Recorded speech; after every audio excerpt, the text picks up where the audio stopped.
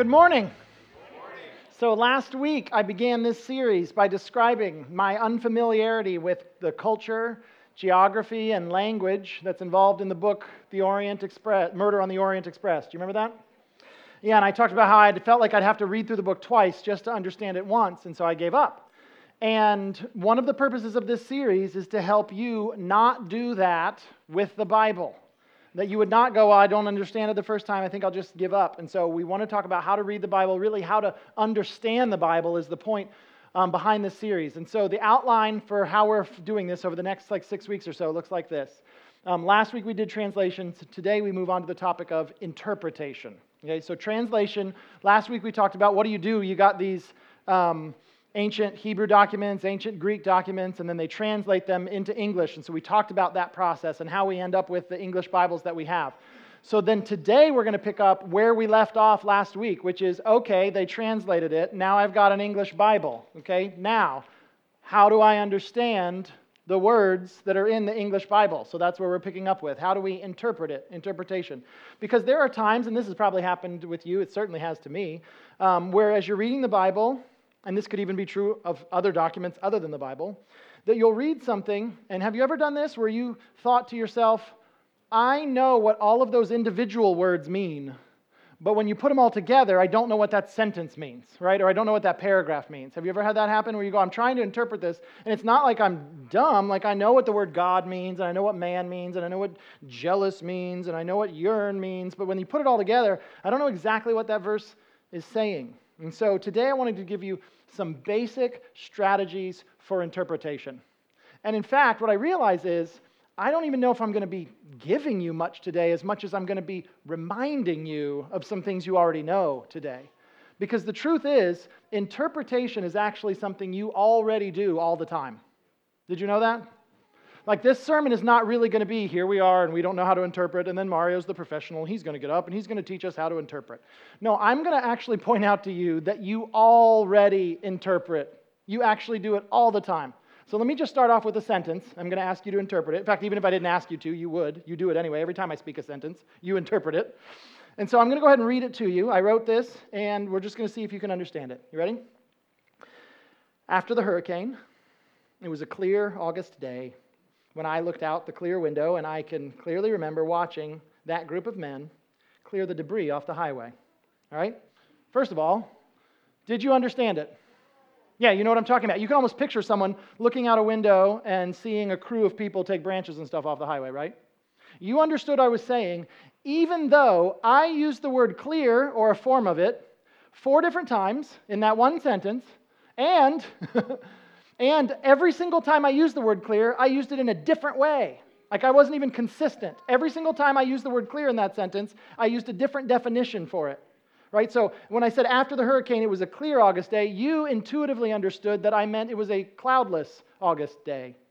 And when I said that I looked out the clear window, right, you knew I meant the see-through window in that case. Right? But then when I said I can clearly remember watching that group of men, you understood I meant that I can easily remember watching that group of men. And when I said the group of men were clearing the debris off the highway, you knew I meant that they were removing the debris from the highway. Isn't it interesting that I used the word clear 4 times in one sentence to mean 4 different things: cloudless, see-through, easily, and remove. These are all words that do not mean the same thing. They're 4 very different words. And I used the same one word to mean all of those, and you figured it out. You paid attention to all of the other words in the sentence, and you used all of the other words to help you figure out what I meant, even though I meant something different every single time I used the word. You figured it out instinctively and immediately. That is how much of a genius you already are. Okay? Congratulations. You know how to interpret. Okay, you do it. You do it instinctively, immediately. You were able to figure it out. These words, got it. All right? So what I want to do today is I want to help you use skills that you already possess and apply them to the Bible.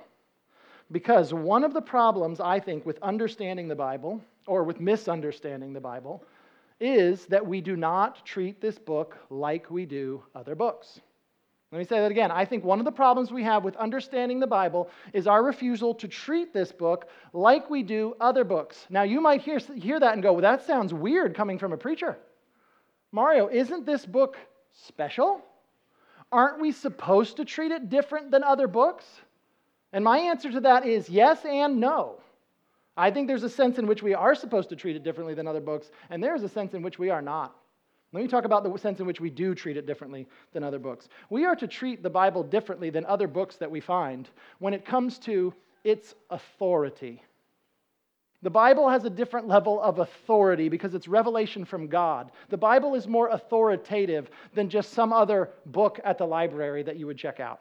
We are to treat the Bible differently when it comes to its authority. I was talking to a guy last week, and he told me a story about a guy that he was talking to, and he said that guy said, the Bible really needs to be updated.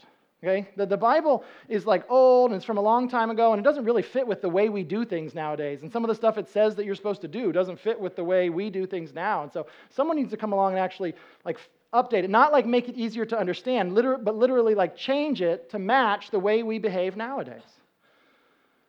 Now, do you understand what that is assuming? The assumption there is that the way we do it nowadays would be more authoritative than what it says.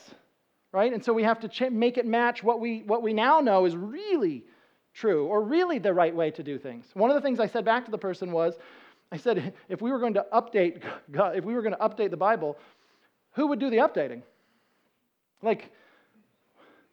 Who has the authority to update the covenant that God has made with humanity? And the implied answer is what? God alone. God alone could update what he has said. It's not up to us to do that. If God comes along and updates it, that's fine with me. Until he does, this is the authoritative revelation he's given us. So yes, there is a sense in which we must treat this book differently than other books. We treat it differently than other books when it comes to authority. However, there is a sense in which we are to treat this book like other books, and I believe that that's when we're talking about interpretation. The way that you should interpret the English words that you find in here is the same way you interpret English words in any other document that you read. And people's refusal to do that is the problem. We normally use things like context and genre and author intent in order to help us figure out what things mean. And then for some reason we would come to the Bible and think that we don't need to do any of that. There are times when people read the Bible and instead of trying to treat it like the way they would any other book, they will do something really weird, and you've seen this, and probably some of you in this room have done this. Okay? God, I want you to show me what you have for me today.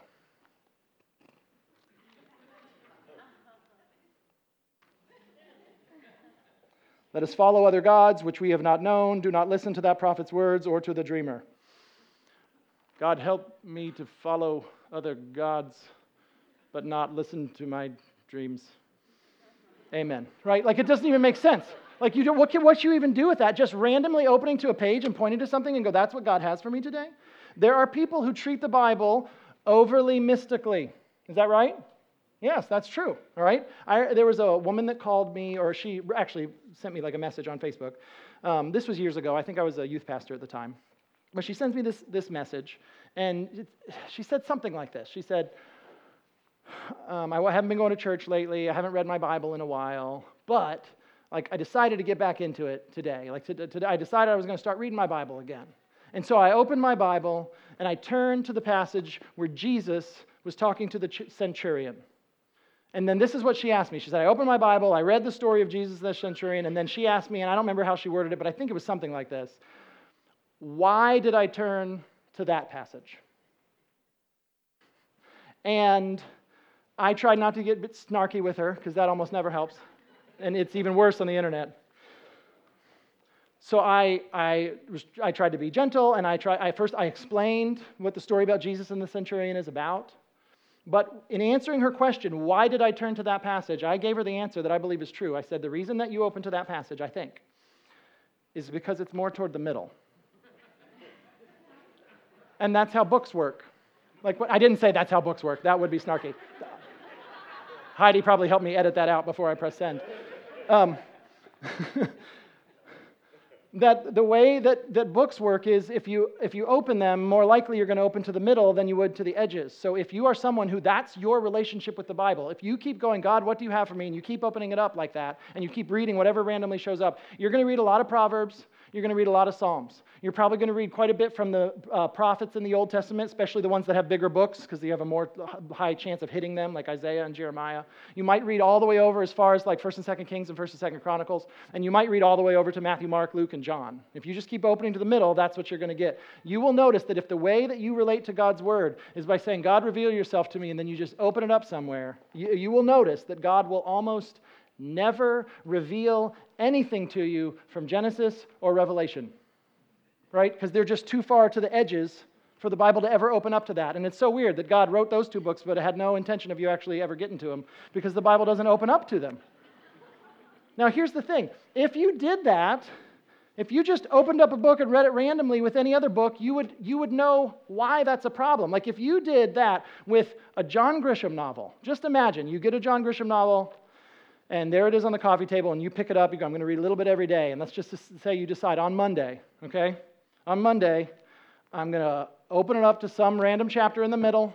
I'm going to read a sentence. Good job, John. And then I'm going to go to work. And then the next day when I wake up on Tuesday, I'm going to grab the book again, and I'm going to open up to another random chapter, and I'm going to read a paragraph. And then I'm going to go to work. And then on Wednesday, I do it again, and on Thursday, I do it again, and on Friday, I do it again. And then when someone comes up to you Saturday and sees the John Grisham book on the coffee table and says, ooh, what is that book about? You're going to say, what? You're going to say, I don't know.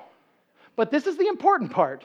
You're going to say, I don't know, and you're going to know why you don't know. You're going to say, I don't know what this book is about because I've just read a few random sentences and random paragraphs from chapters in the middle out of order. I don't know what the book's about. And yet there are Christians who are doing that with the Bible for weeks and months on end, and people are saying, what's it about? And you're going, I don't know, but then you're adding this weird thing. You go, and I don't know why I don't know. I keep opening up, and I read a paragraph, and I close it again, and I don't know why I haven't figured out what this book's about. But if you did that with any other book, you'd know why you don't know. And so that's one of the things that I think we absolutely have to do. We have to realize this book is written in English, and I need to do the normal things I do with English when I'm trying to understand what it says. And so for that reason, I want to give you 3 common interpretation tools to use when you're trying to understand your Bible. These 3 tools can be used to understand any document at all, but I'm going to be applying them to the Bible. Okay, context, author intent, and genre. I'm sure there are more things. I'm sure this list could be longer. All different ways that you can use, like different strategies and different things you can take into account in order to understand what something says. But I think these are 3 very big ones. Context, author intent, and genre. So let's go ahead and go with context first. Interpreting something by its context is something you already do it all the time. The context of a word is the sentence that it's in. The context of a sentence is the paragraph that it's in. The context of a paragraph is the chapter that it is in. The context of a chapter is the book that it is in. And you use the words that are around things in order to figure out the meaning of things. So I heard this somewhere. This is like an illustration I think I read online. I'm going to show you a sentence here, and we're going to talk about what it means. Okay? This is not a Bible sentence. This is just a regular old sentence. Could you put it up for me? This group of words. I'm going to pass on this resume. Okay? Everybody read it? I'm going to pass on this resume. What does this group of words mean? Okay? The answer, that's interesting. That is interesting that you came up with that. Anybody, you'll see in a second. You're right and wrong. Okay, what does this mean? The answer to what does this mean is actually we don't know what it means because we don't know the context. So let's go ahead and take these words and let's put them in a sentence. All right? Or with other words around it. Since this candidate is so great, I'm going to pass on this resume to HR. What does that mean? These words in this context mean, I approve. I like it. I accept this. It pleases me. Let's hire this person, right? But imagine these exact same words in the exact same order in this sentence, which is how you took it, by the way. Since we have dozens of better candidates, I'm going to pass on this resume. Isn't that interesting? The same exact words that mean I accept it, it is good, it pleases me, I approve. The same exact words in this context means I do not accept it, I reject it, I do not approve. The same words can mean something and can mean the opposite depending on the context. That's a powerful thought, isn't it? And yet you know that. That's part of life. You do that kind of thing all the time when you listen to people talk and when you read things. So let's go ahead and think that through when we think about the Bible. When we look at the Bible, we've got to not just go, well, here's what it means. No, what does it mean in relationship to all of the other things that are around it? So here's an illustration now from the Bible. Let's imagine that my children come up to me and they say, Dad, where did God come from? Which is a good question, isn't it? In fact, they did ask me a question very similar to that earlier this summer. They were trying to understand, what came before God? If God created the whole world, so the world came from God, but then who created God? How did all this start? Where did God come from? So let's just imagine that my kids say, Dad, where did God come from? And imagine I think, I don't want to mess this one up. This is a biggie. So I'm not even going to give them my own, I'm just going to quote the Bible verbatim, okay? So they said, where did God come from? So imagine I say, kids, I'll give you a Bible verse on this. Habakkuk 3:3. God comes from Teman. That's a real Bible verse, okay? God comes from Teman. So I want you to imagine, my kids say, Dad, where does God come from? And I go, I don't want to mess this up. I'll just quote the Bible. God comes from Teman. Now, there's no chance they're going to go, well, thank you. That cleared it up. Now we know. What does that mean? We don't know what it means until we know what the words around it mean. Let's go ahead and look at the whole thing. Habakkuk, chapter 3, starting in verse 3.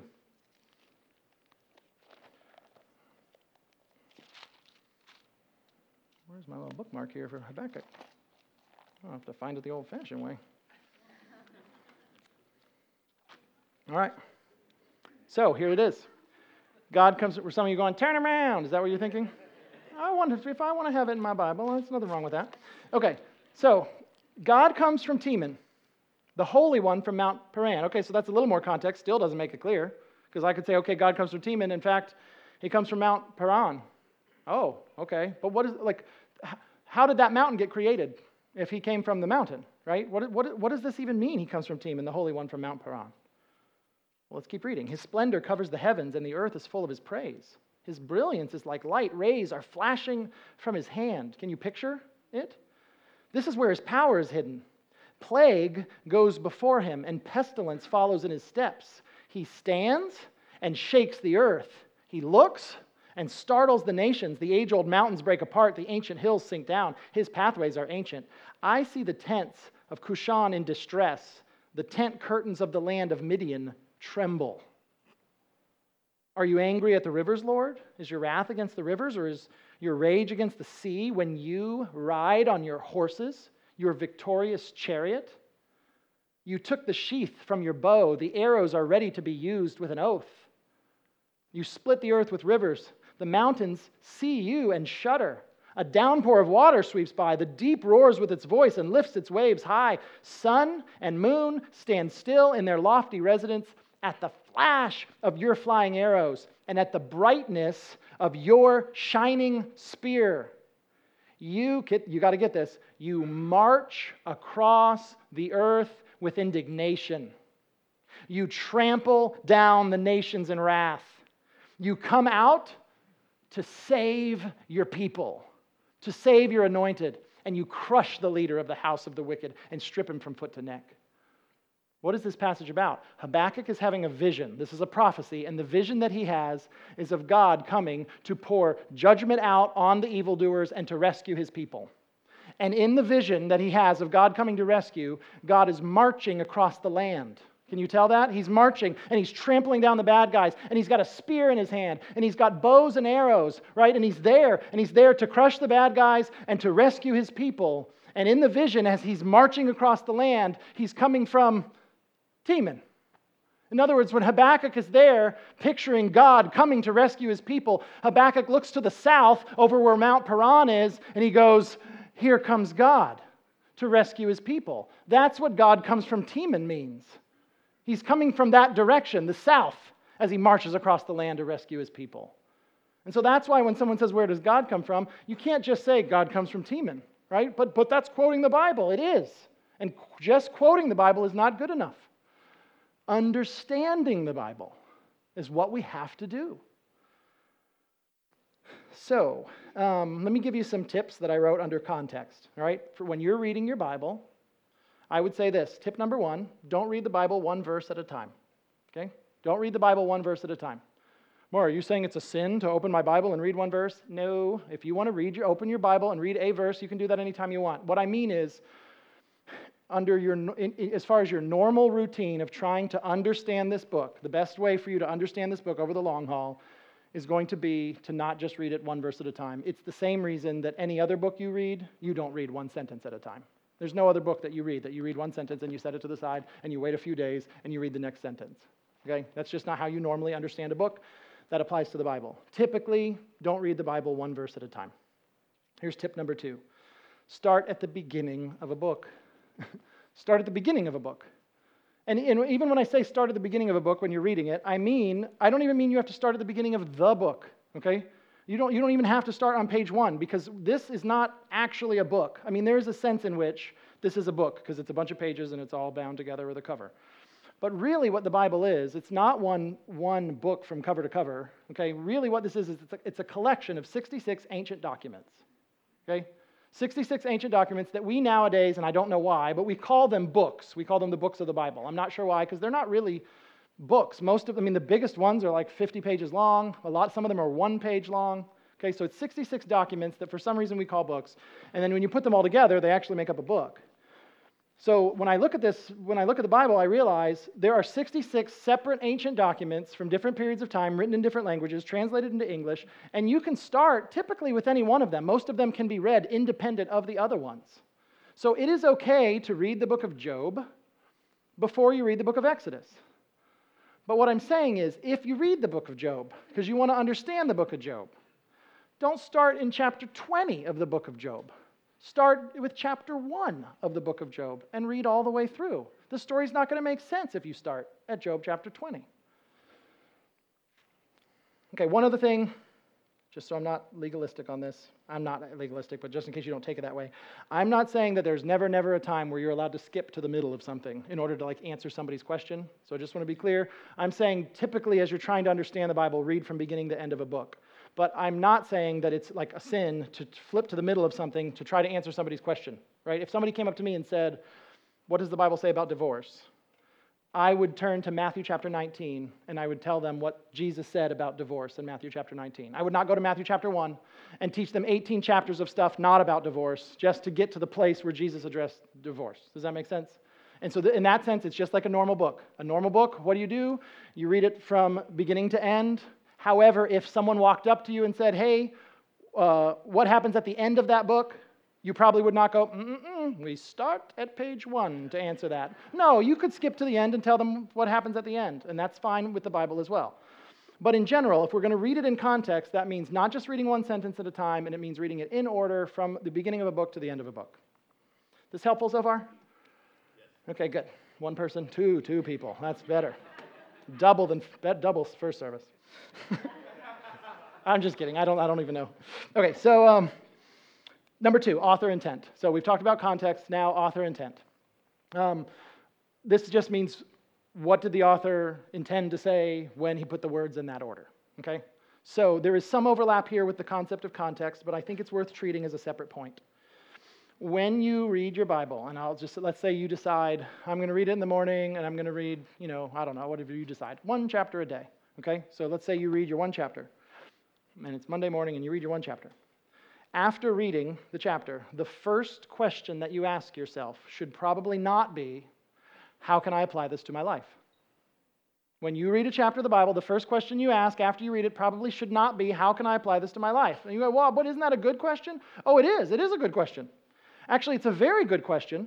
And the people that ask that question, how can I apply this to my life, are people who are taking the authority of the Bible seriously. They're saying, I need to believe the stuff that it says I'm supposed to believe. I'm supposed to do the stuff that it commands. How does this apply to my life? It's a very good question. But what I'm saying is, it shouldn't be the first question you ask. The first question you ask is, what did the author mean when he wrote this? You understand first, then apply. Now here's why that's important, because if you skip straight to apply without understanding what the author intended, it could send you in a bunch of wrong directions a lot of the time. Proverbs 5, verse 18 is the example I want to use for this one. Let your fountain be blessed and take pleasure in the wife of your youth. Okay, that's the Bible. We learned that not too long ago in the series on Proverbs. The Bible says, let your fountain be blessed and take pleasure in the wife of your youth. The verse is written like an imperative, right? Like you are supposed to take pleasure in the wife of your youth. So if you don't factor in the author's intent and you just jump straight to, I need to do this, I need to take pleasure in the wife of my youth. Do you see how that could be a problem? Let's imagine you are a single woman, okay? You're an unmarried woman. And now you're trying to figure out how to take pleasure in the wife of your youth. And how do you apply that to your life? Does this single woman that's reading this verse need to go find a wife? No. Right? What did the author intend when he wrote this? The author intended this to be read by a young married man. He expected a young married man to read this, and he was trying to communicate to that man to be faithful to his marriage vows. You understand that that's what the author intended, and then you apply it to your life. Okay, here's, this one's good. I want to teach you Philippians 4, verse 13 today. I know. Buckle your church belts, all right? This verse, of all of the verses in the Bible, I don't know if it's number one, but it's probably in the top 10 list, if you made a top 10 list of verses that people quote and they don't care about the context and they don't care what the author meant, okay? It happens all the time. Philippians 4:13 says this, I am able to do all things through him who strengthens me. Who's heard this verse before? Yeah, so everyone loves this verse. People love this verse. I'm able to do all things through him who strengthens me. And people say it about themselves, and people even say it about other people. You can do all things through Christ who strengthens you. And people bring it up a lot in the context of sports, I have noticed, right? We can win the basketball game on Friday. How do you know we can win the basketball game on Friday? Because we can do all things through Christ who strengthens us. Yes! And then they go, right? Now, is that what the verse is about? Well, let's go ahead and let's read the words that are here that came before it and the words that are here that came after it, and let's just try to figure out what did the guy who wrote this, what did he mean at the time that he wrote it? Let's check it out. Philippians chapter 4. All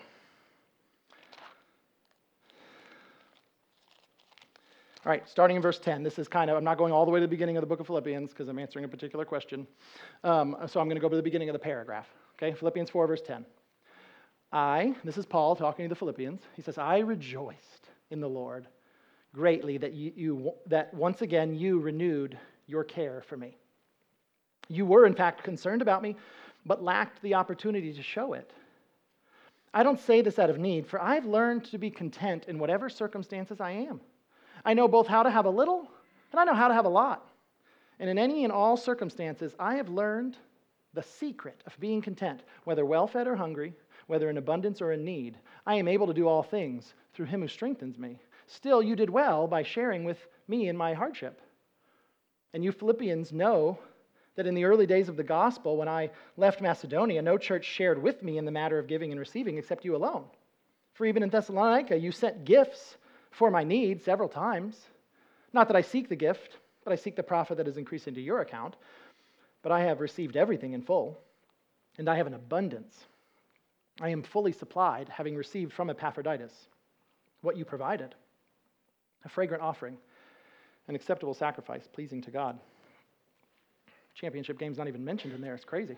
So if you're going to look at this and try to figure out, well, what was he talking about? In my opinion, verse 18 is the key to understanding this whole passage. Okay, verse 18 is where he says, "But I have received everything in full." When we can see that before Paul wrote these words, at some point before he wrote these words, the people that he wrote it to, the Philippians, sent him something that he has now received, okay? It's called a gift, I believe, earlier in the passage, okay?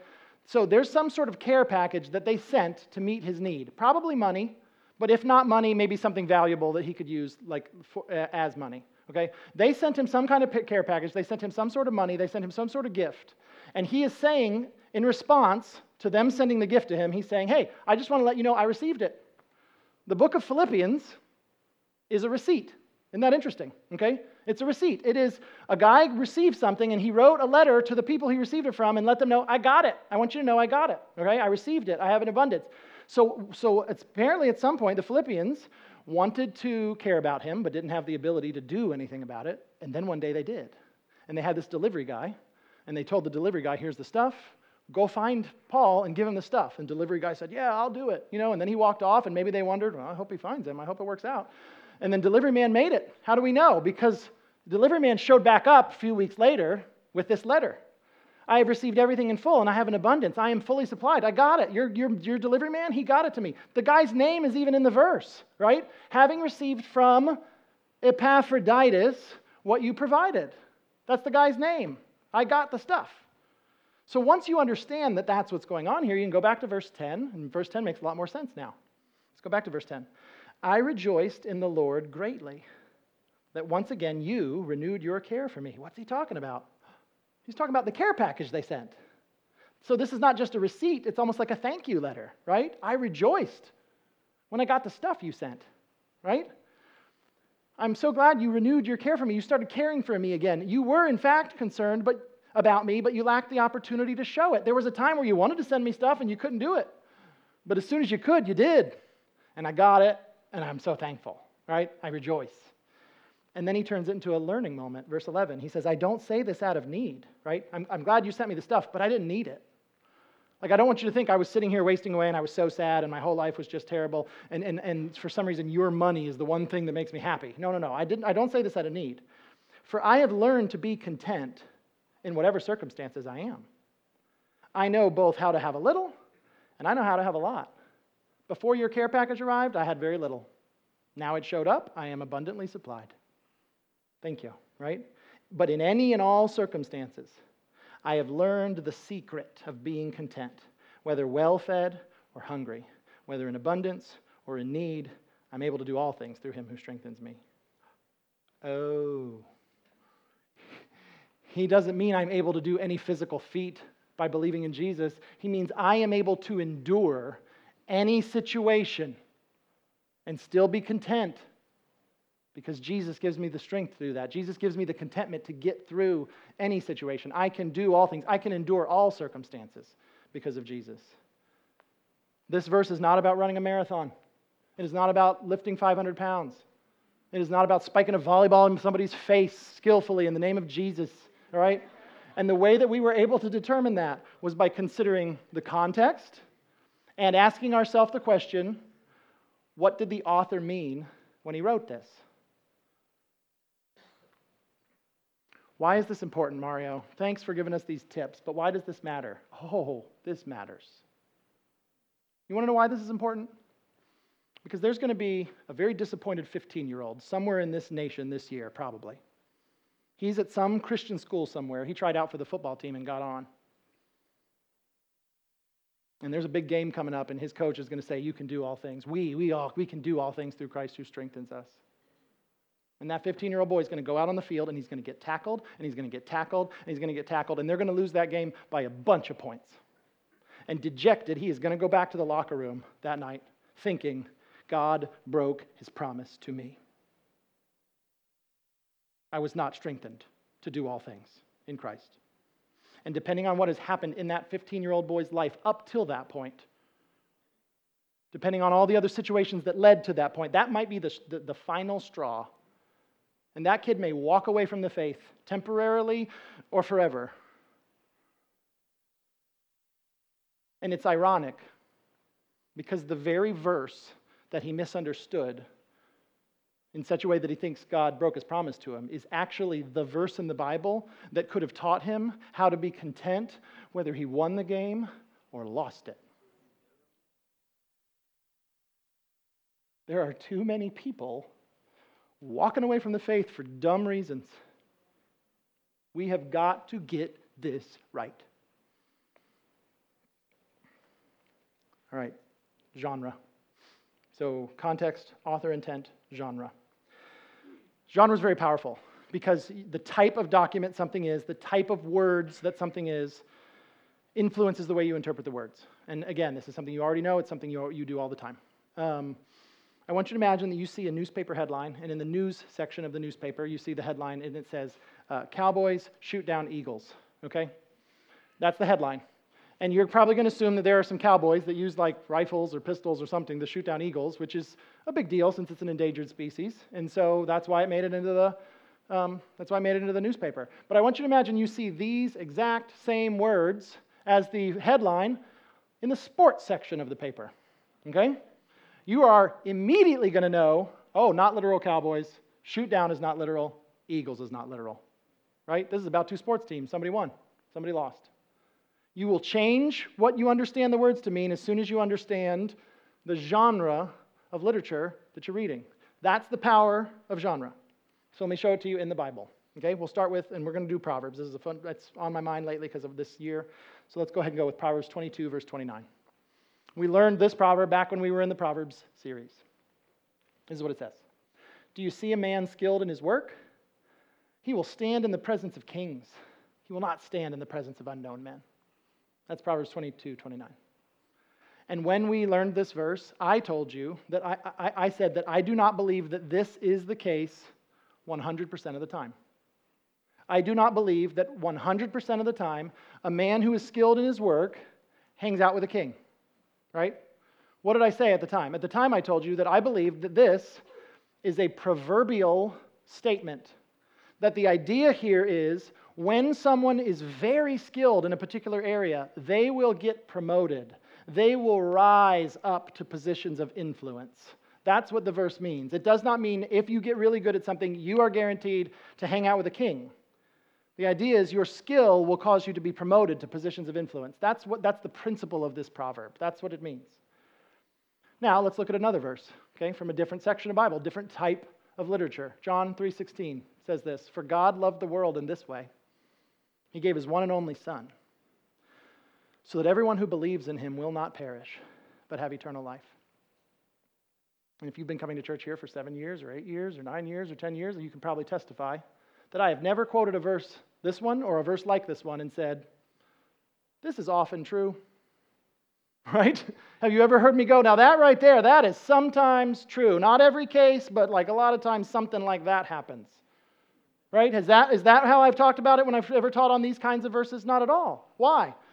I think one of the big reasons why is genre. This is Jesus speaking to Nicodemus, a Pharisee, and he's speaking to Nicodemus on the topic of how to enter into the kingdom of God. And as he's talking to Nicodemus about how to enter the kingdom of God, he tells him he's got to believe in the one and only Son that was sent by God so he would not perish and have eternal life. This verse is always true. It applies to everybody. Why do you say that, Mario? I'm saying it because of the type of literature I found it in. It's Jesus speaking to someone about the kingdom of God. So you always take Jesus' words literally? No, when Jesus says something proverbially, I take it like a proverb.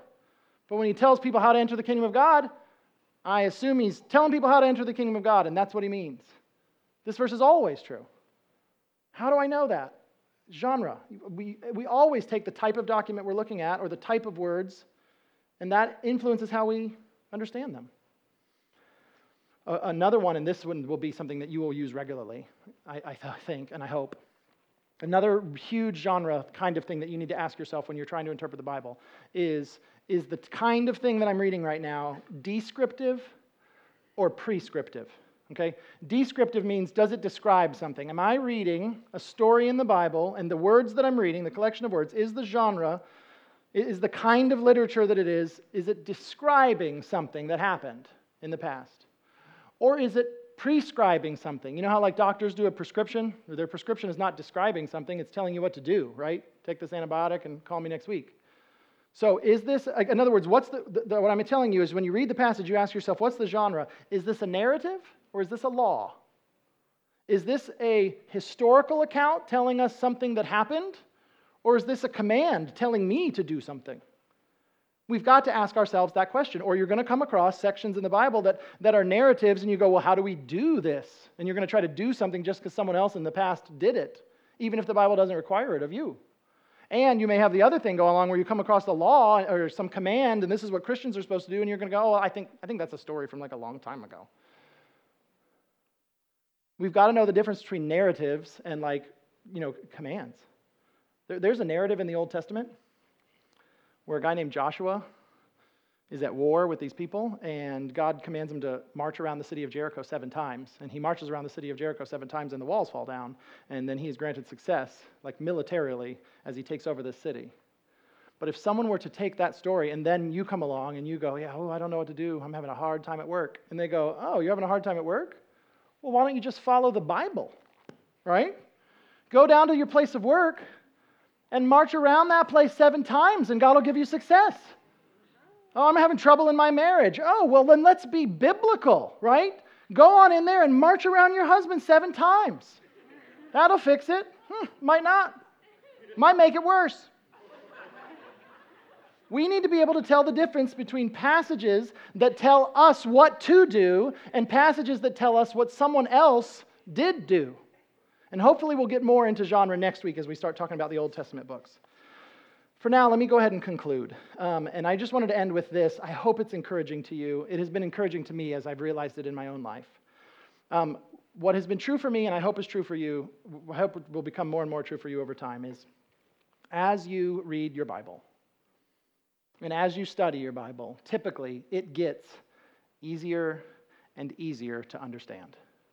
Because you understand a book of the Bible, and then you understand another one, and then you understand another one, and by the time you get to the 4th one, you're not starting all over again. You have the knowledge of the first 3 that you learned with you. I've noticed that when I've been preaching, that if I preach the book of Galatians, and I preach the book of Hebrews, and I preach the book of Exodus, and I preach the book of Ecclesiastes, when I get to Ecclesiastes, I'm not starting over from scratch. There's all these books that I know really well in my mind, and that helps me walk into Ecclesiastes and understand things better. And that'll happen, I think, with you. The more of the Bible you learn, the more it'll stack up, or to change the metaphor, sometimes the verses and the chapters and the passages you've learned in the past will be like a lens that helps you better see the next passage. And so I want to show this to you in case you don't believe me. I want to show this to you how this could work as you're studying the Bible, and I'll just pick a particular topic and just run it through. So imagine you're a new Christian, you don't know much about the Bible, and imagine you start with the book of Acts. And you're reading through the book of Acts, and imagine you come to Acts chapter 2, verses 44 through 45, and you don't know a whole lot, but you're reading through the book of Acts, and you notice that it says this. It says, "Now all the believers were together and held all things in common. They sold their possessions and property and distributed the proceeds to all as anyone had a need." And you start asking yourself, okay, what do I do with that?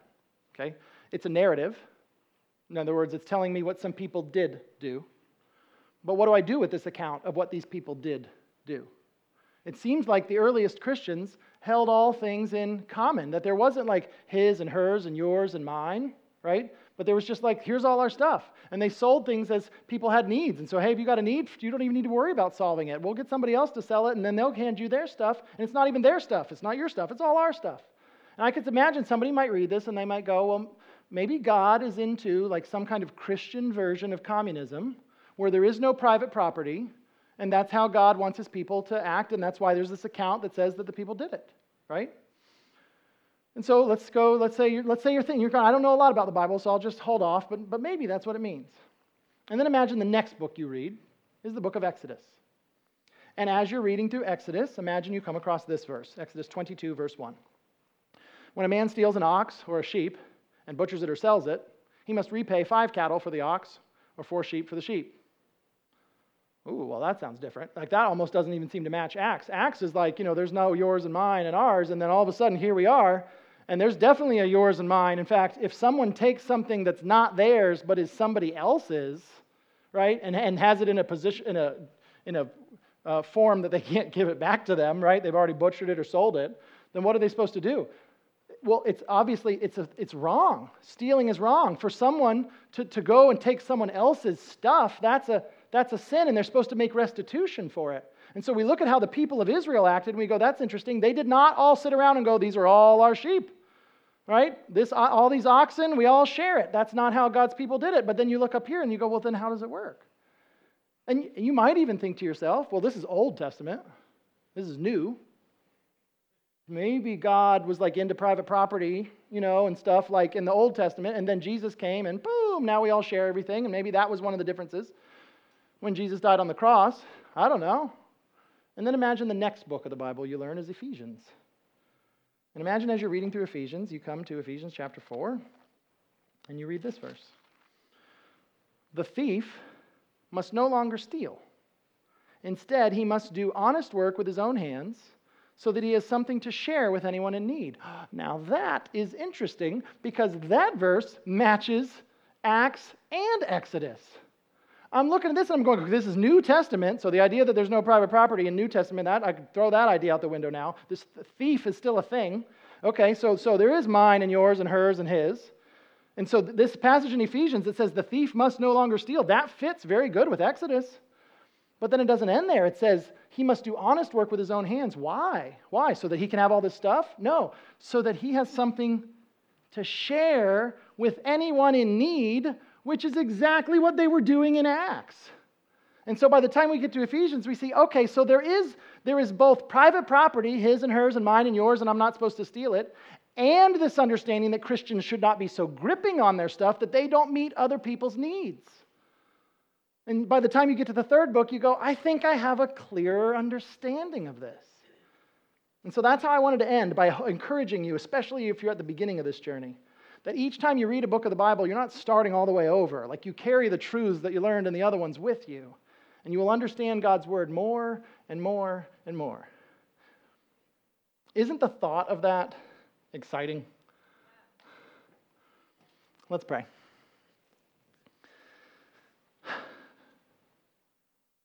Thank you, God. I thank you for the woman that just said yes, and I thank you for everybody else that just said yes in their heart, and I thank you for what you're doing among us, and I pray you'd help us to be people who are wise, that we take advantage of the fact that we have revelation from you in our language. And I pray you'd help us to be people who are wise, in that we would realize this book is special. I will not treat it like these other books as far as authority goes, but I pray you'd also help us to be wise, and that we would go, I will stop treating this like some weird mystical magic 8-ball, and I will start understanding it the way I understand all the other words I come across. So I just pray that you'd help us. I pray that you'd give us wisdom. I pray you'd give us discernment, and we thank you. We thank you for your revelation. We thank you that in your word we find out about Jesus. He died on the cross for our sins and rose again, and that we can be right with you.